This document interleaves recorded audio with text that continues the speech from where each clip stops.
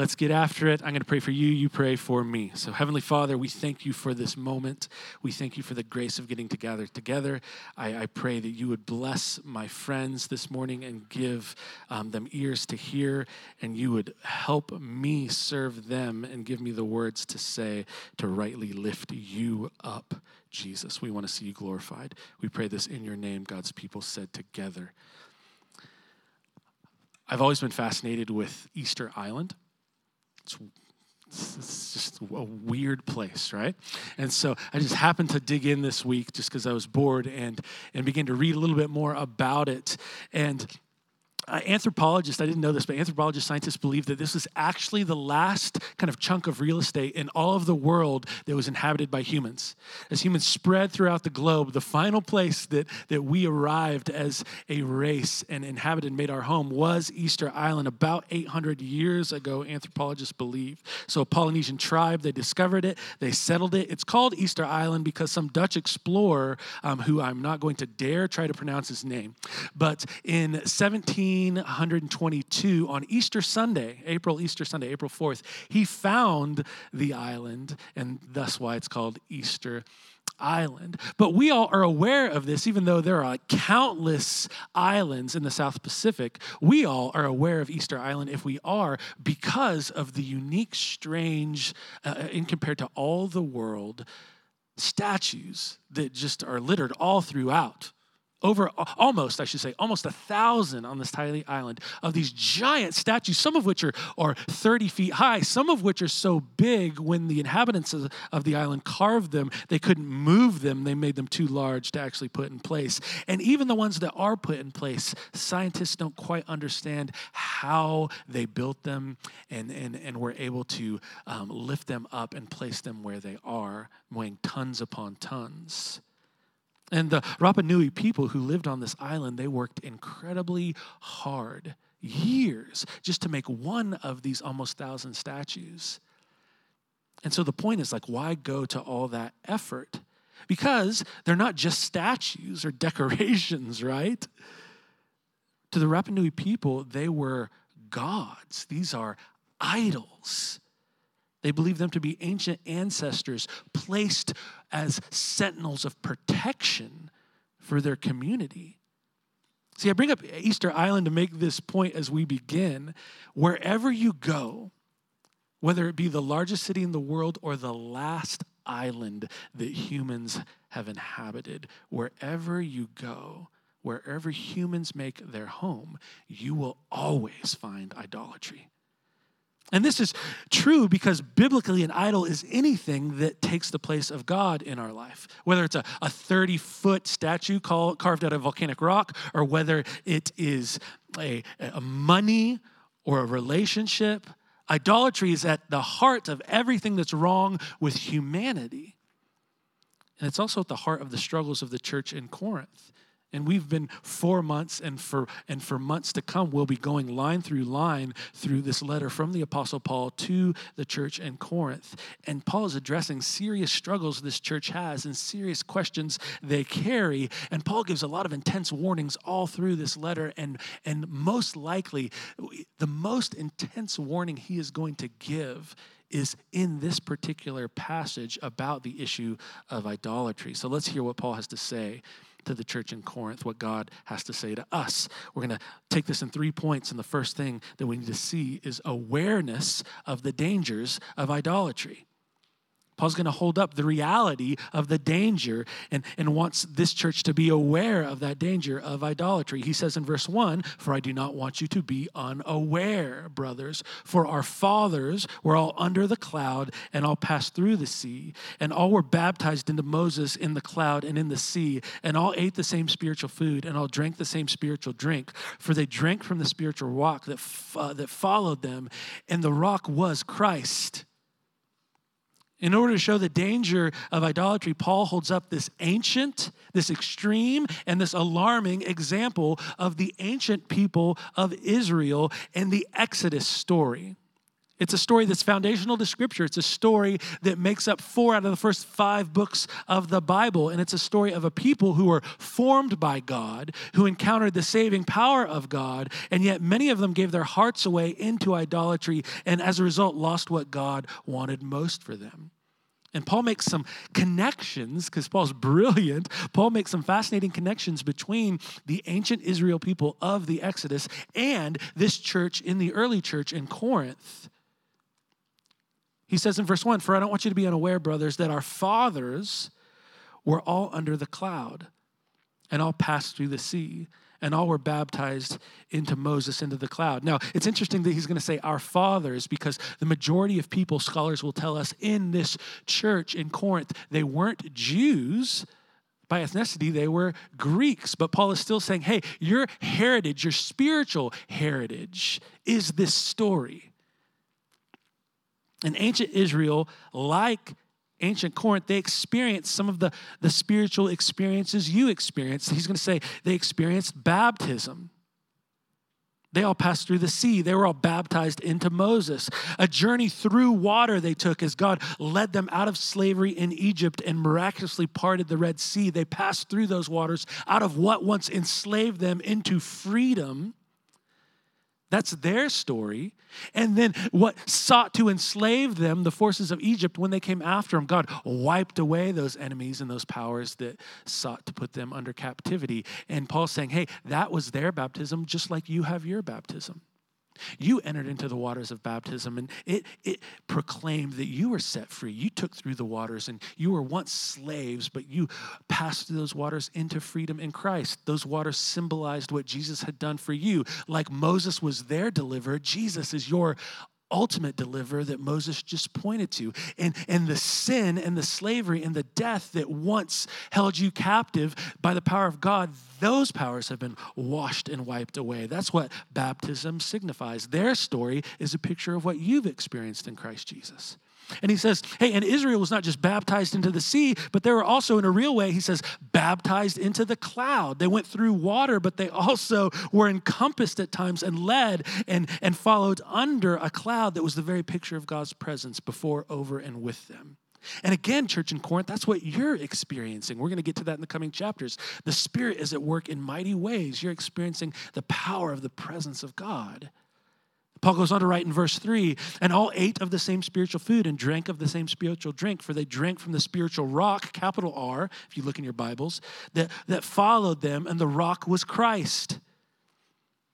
Those called to follow God long before us, who experienced the powerful deliverance and experienced the real baptism and the real equivalent of a Spirit-led life, they also had, this is fascinating, the equivalent of communion, the Lord's table. They had miraculous food and drink that the Lord provided for them. When they were hungry, God provided manna, bread from heaven for their provision. And they drank of living water from God, in a real way, living water, miraculous water that was given to them from the rock, which is weird, right? You read that and you're like, did I miss part of that story? Maybe when I was a kid in Sunday school or when I do my chronological reading plan, was there like a giant mega boulder that rolled around with the people, the rock that went with them, and it like seeped out water? Like, how did that work? It seems strange. But what Paul is saying here is in the context, in the Old Testament, God is often referred to as the rock, as a title, as a name. And Paul is saying, hey, the rock that accompanied the people in Israel, their protection, their refuge, their firm foundation, that was the Son of God himself. So Paul's drawing parallels here that are fascinating. Israel, just like the Corinthians, had a deliverance experience with God. Israel, just like the Corinthians, had the power of God in their midst. Israel, just like the Corinthians, even had an equivalent of baptism and communion. Paul's saying, hey, they were just like you, church in Corinth. And we can look at all these examples and say, hey, in a real way, they're just like us, Frontline and Edmond. But here Paul sets an alarm off that should spring us to wake. Verse 5, he goes on to say, nevertheless, so we need to slow down. Hey, that all sounded great. Paul's going to say, yeah, but nevertheless, with most of them, God was not pleased, for they were overthrown in the wilderness. Israel had privileges from God, encounters with God that the church in Corinth had. They had salvation and the Spirit and the sacraments in a real way. And yet, though all of this was true for them, most of them lived a life that was not pleasing to God. When Paul says, nevertheless, with most of them God was not pleased, that's an understatement to the extent that out of the multitude of the Exodus people that were set free from slavery in Egypt, how many actually made it to where God was trying to lead them to the promised land? How many adults got there? 2. What happened to the rest? Why were they, as Paul writes, overthrown in the wilderness? Out of the multitude who left Egypt, only a few made it to the place that God had for them. Why?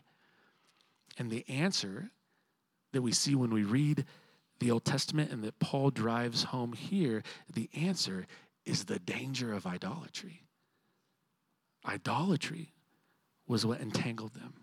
Idolatry is what took them off course and led them to ruin. And Paul wants the church to grasp this truth that it is, listen to this, it's possible to have spiritual experiences. It's possible to have encounters, proximity to what God is doing, but in a real way, live a life that's not pleasing to God because it's a life that's entangled with the dangers of idolatry. Pastor Derek Prince, he explains what I'm getting at here, what Paul is doing here for the good of this church. He writes this: if we look in the mirror and see that our face is dirty, we should go and wash it. If we see that our clothes are in disorder or our hair is in disorder, we should go and make the necessary adjustments. He says, so it is when we look in the mirror of God's word. It shows us the things that are unclean and the things that are out of order in our lives. But it is only helpful to us. It only helps us if after we see these things, we make the necessary adjustments and bring our lives into line with God's requirements. See, what Paul is doing in love to this church is saying, I see some things that are dangerous, that are off, that are messes in your life as it relates to idolatry. So I'm holding up the mirror of Scripture for you to see yourself in the failings of the idolatry that your ancestors found themselves wrapped up in. So Paul's just getting started drawing parallels to help this church in Corinth see themselves and the dangers they're in rightly. The second thing that we need to see is examples of the destruction of idolatry. Verse 6, Paul writes, now these things took place as examples for us, that we might not desire evil as they did. Do not be idolaters, as some of them were, as it is written, the people sat down to eat and drink and rose up to play. We must not indulge in sexual immorality, as some of them did, and 23,000 fell in a single day. We must not put Christ to the test, as some of them did, and were destroyed by serpents, nor grumble, as some of them did, and were destroyed by the destroyer. Now these things happened to them as an example, but they were written down for our instruction, on whom the end of the age has come. See, Paul's saying, look, you all didn't just have ancient people of Israel in the Exodus and church in Corinth in the early church. You didn't just share, and here's ultimately what Paul is driving at. You didn't just share blessings of being delivered by God, having the Spirit of God in your presence, even sacraments. Ultimately, what you share is far more dangerous. What you share is idolatrous hearts. That even though God has done so much for you, you're spurring his affections, you're double-minded, you have double affections. What we're going to get to is you're actually unfaithful to a faithful God because you're wrapped up in idolatry. And you're committing similar idolatry just like these ancient people did. And Paul gives examples. The first example he gives is known as the fall of Israel. It's in Exodus 32. It's the story of a golden calf. He refers to it in verse 7 when he says, don't be idolaters as some of them were. As it is written, the people sat down to eat and drink and rose up to play. And that word play is just chocked full of darkness and hedonism and brokenness. The history Paul is recounting is this. It's heartbreaking because it's a moment, at the very moment, the deliverer of these people, Moses, is up on a mountain called Sinai, and he is convening, he is listening, he's communing, he's taking direction from God as God is giving him good laws to go share with his people so that they can know how he has called them to live for their own good and their own flourishing. God is engaging and pursuing and working on their behalf. And while their leader is away hearing from God as an advocate on their behalf, while that's happening, in the meantime, all these people are at the base of that very mountain. What are they doing? Are they praying? Are they waiting? Are they celebrating what God has done in their life? No. On the base of that mountain, they are collecting gold, all the gold they can find, and they are melting it down so they can build a cow to worship.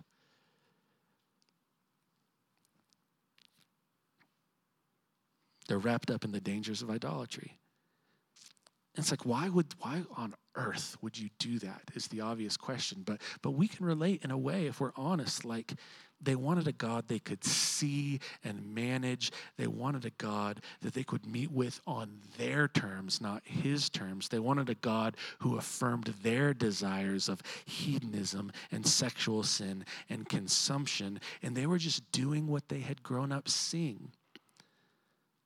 They had seen idol worship all throughout Egypt, and as it has been said before, it's easier to get these people out of Egypt than get Egypt out of these people. They desired a God that followed them. They didn't want to follow God. And so they worshiped a fake, dead idol instead of the real living God who had flexed and displayed his wonders for them for the world to see. Paul gives another example in verse 8. We must not indulge in sexual immorality as some of them did, and 23,000 people fell in a single day. Paul's referring to a moment that the golden calf story happened very early on in the journey of the people in the wilderness out of the Exodus. This story is near the end of their journey, many, many years later, and in their wandering, the men of Israel specifically begin to intermarry with neighboring people, the Moabites, even though God had explicitly told them not to do that. And as they did, their worship shifts away from the one true God. And as they intermarry with the Moabite women, they begin to worship Baal, who is the Moabites' idol, false god. And see, their devotion to God, for many of these men, they sell it out for the price of sexual sin. And that sexual brokenness leads to idolatry of a false god who, again, will affirm their actions and their lifestyle. And as a result, a plague breaks out because of the judgment of God on the people of Israel, and only repentance brings an end. And God in love is saying, hey, look, your idolatry, the way you're going, is a dead end, so I'm going to take action in the form of judgment so you can see where you're running. Then Paul gives a final third example in verses 9 and 10, and he says, we must not put Christ to the test as some of them did and were destroyed by serpents, nor grumble as some of them did and were destroyed by the destroyer. Ultimately, this is a story in Numbers 21 that boils down to this, that the posture of the parts of the people of God who had been led into deliverance, they just came to a place where collectively they all said, hey, you're not enough. Your provision, your protection, hey, it's not cutting it, God. Your providence, you're not enough for us. These people ran out of patience with God. You're not feeding us enough. You're not giving us enough to drink. We don't like this food. They were like ingrate toddlers who were always constantly complaining. And their hearts towards God began to be hearts not of worship and honor, but grumbling and cynicism. And so the God who delivered them, led them, provided for them, all of a sudden wasn't nearly enough for them. And as a result, there's an affliction of snakes that infest the camp. It's like my nightmare. Goodness gracious. See, they failed to trust God. They found themselves in the midst of this trial. But this is the beauty. If you go read Numbers 21, you'll see that God in his grace, just as the people are saying, hey, you're not enough. We reject you. We've walked away from you. God in his grace once again just says, hey, trust me, and I'll provide for you a way of escape from this trial. And he does. See, Paul's point here is that your situation, church in Corinth, is just like all of those situations years ago. They fell into dangerous idolatry when it came to their comfort, their sexuality, their consumption. That's right where you are, and you don't even see it. And that's the danger of idolatry, is that we're often not aware or waving the red flag and saying, hey, I'm struggling with idolatry. We don't ever see it as our problem. I was thinking of a story that I've heard for years this week from one of my heroes, Pastor Tim Keller. And I don't recall if this was in a book that I read or if I just heard him share it through a sermon. But the story is this. Before everybody knew who he was and he planted his awesome church, Redeemer, in Manhattan, New York, Pastor Keller was a pastor of a rural church in Pennsylvania, a smaller church. And there was a moment in the life of his pastoring of that church where he got a phone call from some parents because they were concerned about just a discouragement in the life of their, it was like 12, 13, 14-year-old daughter. And like, man, I'm so thankful our church has many 12, 13, 14-year-old girls and boys. That is like the hardest season of life, and we love you and are praying for you. This girl was having a hard time in her adolescence. And so her parents, being good parents, are like, hey, why don't you go talk to Pastor Tim? And so they set up a meeting. And so Tim Keller is, can you imagine, like you're just a 12-year-old girl, you have the audience of Tim Keller, like one of the greatest gospel minds of our generation. And he is just laying down he's just throwing gospel bombs at her, as you imagine if you're familiar with him. He's like, hey, let's pretend her name is Sally. Sally, you are justified. That means that like God has forgiven you, freed you from any guilt that you have. Jesus paid the price for your sins. When the Heavenly Father looks at you, you are free and innocent because of Christ Jesus. You are sanctified. He set you apart as holy. You are glorified. Like, hey, you don't even have to be scared of death. Death isn't the end for you. It's just the beginning of eternity with God forever. Hey, you're adopted, Sally.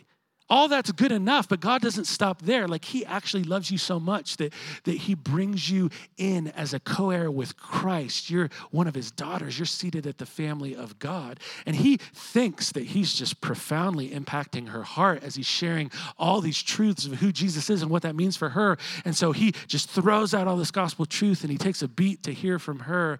And she takes a breath and looks at him and says, what good does all that do if boys don't like me? Which is heartbreaking, right? But then you're also just like, hey, sweetheart, you're just 12, you're 13. Like life is more than that. But no, we're just like our real but fictionally named Sally, because each and every one of us have that. Like, hey, this is all who Jesus is, and this is all that he's done for us. But what good is that if I don't have a family life that's perfect right now, or a job that I get fulfillment from, or if I don't have a boyfriend or a girlfriend, or if I'm single, or if I don't have the freedom because I'm stuck in a marriage that's difficult right now. And for every single one of us in some way, shape, or form, there is a danger of idolatry. And this is why Paul is bringing all these old stories before this church and why it's recorded in Scripture for us today. Paul's not concerned with getting lost in the details. He wants us to see the forest from the trees. He's giving us a view of reality so that we can clearly see the danger that idolatry is. It's not an ancient problem. It's not an Eastern problem. It's a human problem. And whenever we give a created thing, even if it's a good thing, a place in our life where we put our hope, our identity, our peace, our salvation, and it all rests upon that thing. To put it this way, if that thing, regardless of what it is, if it's not the triune God, the Father, the Son, the Spirit, if that thing is our foundation, we're building a life built on idolatry. Idolatry isn't so much what we bow our knee to, but it's what we build our life on. It's the same thing. When food or sex are where we find our ultimate comfort, that's the danger of idolatry. When money and success provide our ultimate meaning, we're in the danger of idolatry. When even the good thing of a strong family and kids in a good place go beyond something that we're thankful for, that actually become the foundation of our identity, we're in the grips of idolatry. And this is the truth. Like, we crush what we put the weight of our worship on if it's not Jesus. As it's been said before, like, humans are worshipers. It's not a choice as to whether we worship. Everybody worships. The only question is what we worship. And anything that we worship besides the one true God, when we put the weight of our meaning and our purpose and our hope for salvation on that thing, if it's a good thing, we ruin it. And regardless of what it is, we crush it.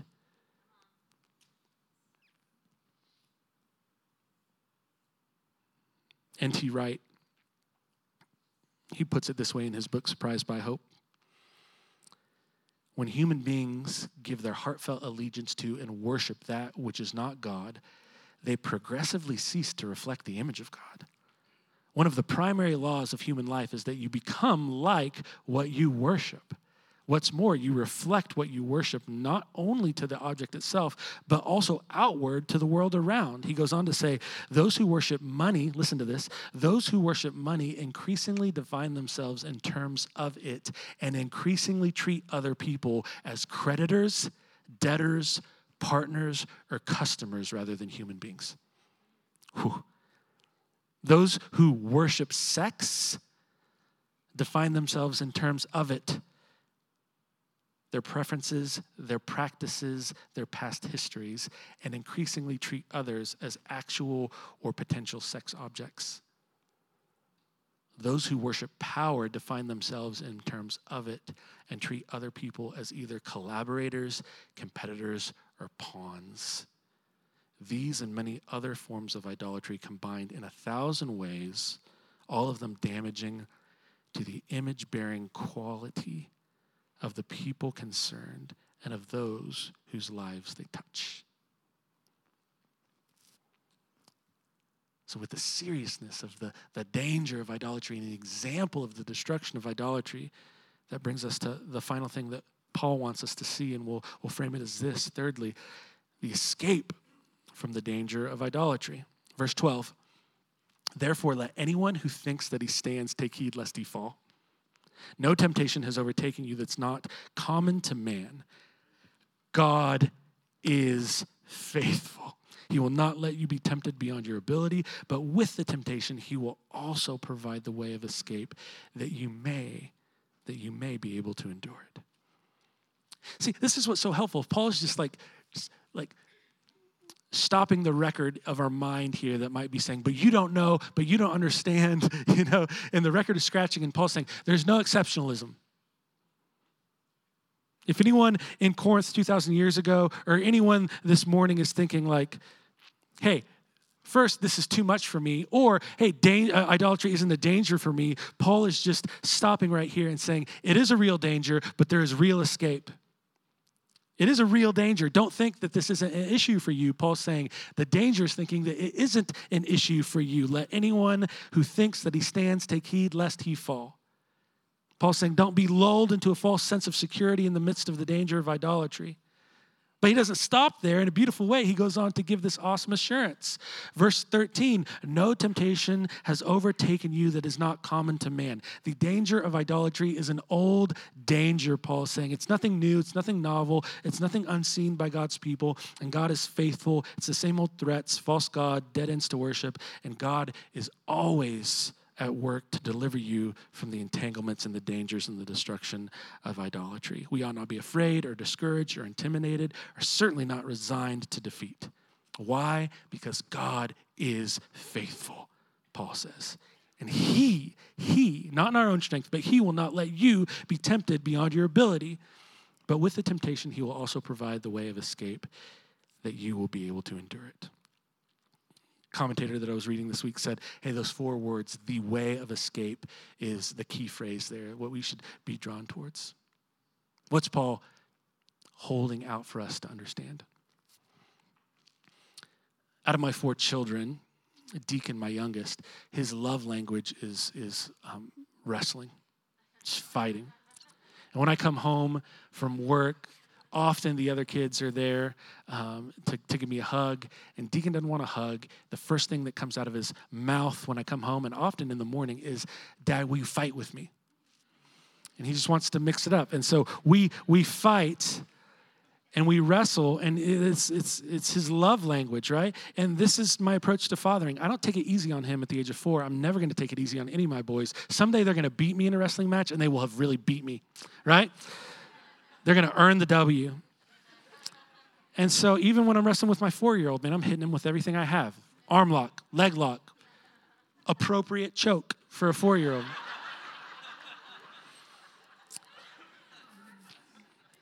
And what I love about Deacon is whether he's wrestling me or his sisters or his brothers, like he never gives up. When he gets caught in something, he always asks the same thing. He goes, Daddy, how I get out of this one? Right? He's awesome.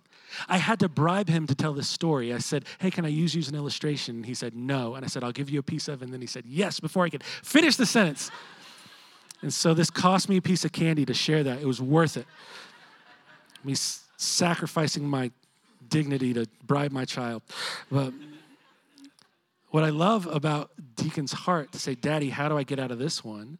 Is that reflects our heart as we get wrapped up in idolatry, when we're under the danger of the grasp of idolatry and we feel like we might be stuck. We can say, hey, Father who loves me, how do I find a way of escape? And Paul says God is faithful to show us that way of escape. And so that begs the question, like, how do we get out? How do we find that way of escape from idolatry? And this is the truth. Like, we cannot win the war of worship on our own. We don't have the ability in and of ourselves to free ourselves from all the idols that seek to lay claim on our heart. But here's the good news. We're not alone. We're not hopeless. It's not up to us. Paul says it in 3 sweet words. The good news is God is faithful. Jesus came to dethrone idolatry. The work of Christ is that all of us have an idol on our heart, and Jesus enters our life, and he drop kicks that off of our hearts and rightly takes the seat on our heart as the true rightful king of our heart. He is our help. He is our salvation. And so to escape from idolatry is to recognize, hey, we worship our way into that sin. We worship our way into that entrapment and entanglement. We worship our way into idolatry by definition. And the way of escape, the only way of escape, is to worship our way out.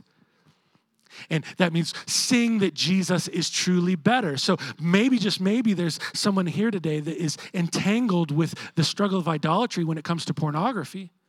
And deep down, you actually are struggling with pornography, not just in and of itself because of sexual sin. It goes deeper than that. It's the place you go for escape and peace. You feel control. It's all tangled up. You've maybe been struggling for decades with that. And you can read the right book or put the right software on your device, and those are good things, but they don't have the power to dethrone that idol.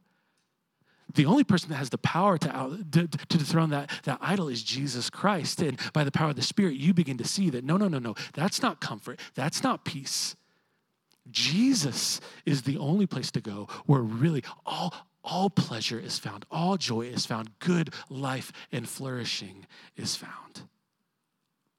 Jesus is our escape from idolatry. And this is the beauty when we see him rightly, when we see him lifted up, when we see him receiving the judgment that we deserved on our behalf. That's our escape when we truly understand who he is, and then that helps our affections respond rightly and our lives respond lightly. Like, he was the only person in history that actually had no means of escape as it relates to idolatry, because he freely chose to pay the price of being unfaithful to God. He never worshiped an idol. He was perfect. He was sinless. He obeyed the Heavenly Father always, and yet he chose to pay the price for our idolatry. He was caught by death so we could be freed from death and have eternal life. Paul says this in verse 14 then. Therefore, my beloved, flee from idolatry. He's saying, hey, run from those idols that lead to death and run to Jesus, the only one worthy of our worship. And in light of this call, Paul reminds the church, he reminds us of what we believe. And as a reminder, he holds up actually the Lord's table, communion. Look at what he says in verse 15. I speak as to sensible people.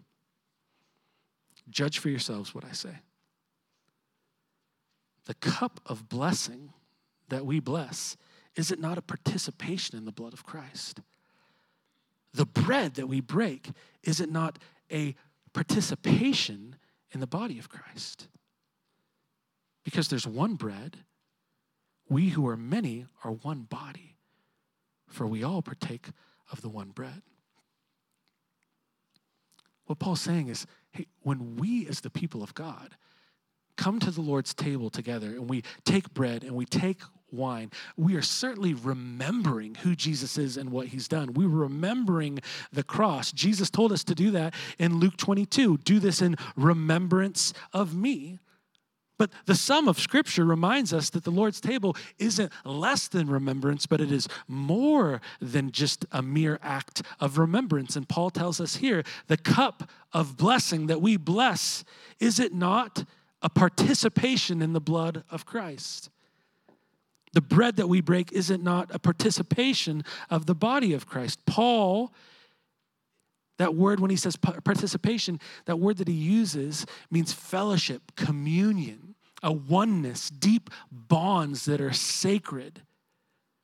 He's saying the bread, yes, in and of itself is just bread. The wine or juice in and of itself is just juice. But what it means for the reality of who we are is deeply sacred and symbolic, because it's saying, hey, we are the very body of Christ. We are one with him, and we are one as a church, one bride together, given to him. As we eat and drink and remember his sacrifice, we proclaim, hey, we are one with Jesus. Christ, you are in us, and we are in you, and we are together under your authority, and you sustain us. You are our source of life. You are the sweetness of life.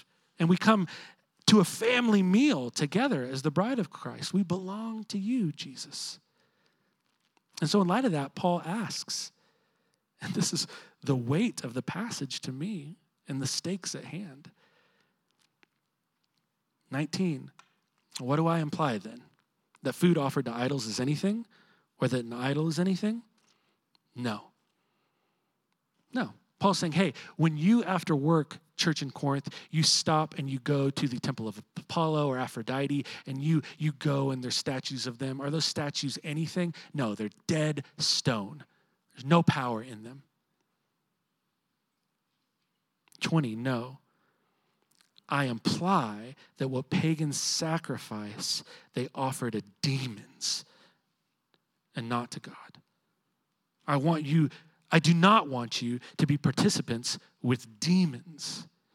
21, you cannot drink the cup of the Lord and the cup of demons. You cannot partake of the table of the Lord and the table of demons. So Paul's saying, while it's true that those idols have no power in and of themselves, there is real spiritual powers of darkness at work behind them to entice people to not worship the one true God, but give their life away to dead things with no power. That the powers of darkness are more than happy to rob the one true God of worship that only he deserves and waste it on dead things with no power, but their real powers of darkness are at work behind that. The idol worship of every kind is ultimately and always worship directed towards powers of darkness who delight in trying to disrupt and prevent the kingdom of God. And Paul is saying that when it comes down to it, there's only two ways to direct our worship. There's one way of light where you worship our triune God, Heavenly Father, the Son, the Spirit. And any worship, anything that we give our hearts to besides that is ultimately darkness, whether it's explicit or implicit, whether we realize it or not. So Paul asks in light of that, shall we provoke the Lord to jealousy? Are we stronger than he? See, he's saying the issue at hand is one of fidelity. It's one of whether we're going to live faithfully or if we're going to live a double life. See, the people in Corinth weren't saying, again, like, hey, I'm not going to follow God. I'm going to worship these idols. They wanted it both ways. I'm going to follow God, but I want on the side a little idol worship in my life for the fun of it. I want on the side a little idol worship in my life so that I don't seem weird to my friends in the city of Corinth. And Paul's just framing that and calling it what it is when he asks, shall we provoke the Lord to jealousy? Because what he's bringing to mind in this moment is the constant, heartbreaking illustration of when people all throughout the Old Testament reject God. He's saying, hey, this is not just idolatry, it's adultery. You're breaking covenant as the bride of Christ. You're being unfaithful. The issue at hand is faithfulness versus infidelity. And this text shines a light that's bright and it's uncomfortable. And at times, if you're like me, I want to shield my eyes from it because we see things in brightness and they're exposed. And it's saying, hey, you can live a life that in many ways seems spiritual and right and has proximity to what God's doing, and yet in a real way, we can have a heart that's split between worshiping Jesus and worshiping something else. And Paul's saying, hey, that's unfaithful. You're being unfaithful to a God who is always faithful to you, and God wants all idols out of the picture. He loves you so much that he will not share you with anyone. So if you're not a Christian this morning, the message is there's only one person who can carry the weight of your worship. And there's only one person who's worthy of your worship. And all of us worship. It's just a matter of what we worship. And the only thing worthy of your worship is your Creator, who loves you more than anything. So direct your worship, maybe for the first time rightly today. Worship Jesus. Receive his grace. Confess your sin. Ask for forgiveness. Recognize his lordship in your life. That is the only place that a good life can be found. Not an easy life, but a life worth living. A life built on a firm foundation. Everything else will crumble and let you down. And if you're a Christian today, the reality is to heed Paul's warning and say, hey, be careful if you think you stand, if you think this isn't an issue for you. Before God, we need to ask the Spirit to help us see areas that we are in danger of being entangled in idolatry. Areas that we say, hey, Jesus, we love you, but we also need this thing to really have the good life and a life of flourishing. And so we can take some time to pray before we rush to the table. And then when we're ready to come to the table, we get to declare, Jesus, when we eat this bread, we're saying, you are the source of life. Your body was broken so that I have life. You're my king. You're enough. Full stop. You plus nothing else. When we drink this wine, we're making a declaration and saying, you're the richness of my life. Free life, full life. Life as it was meant to be lived is found in you because your blood has washed away my sin. So when you're ready, however you're going to respond, you can respond in faith and come. Let's stand and pray together.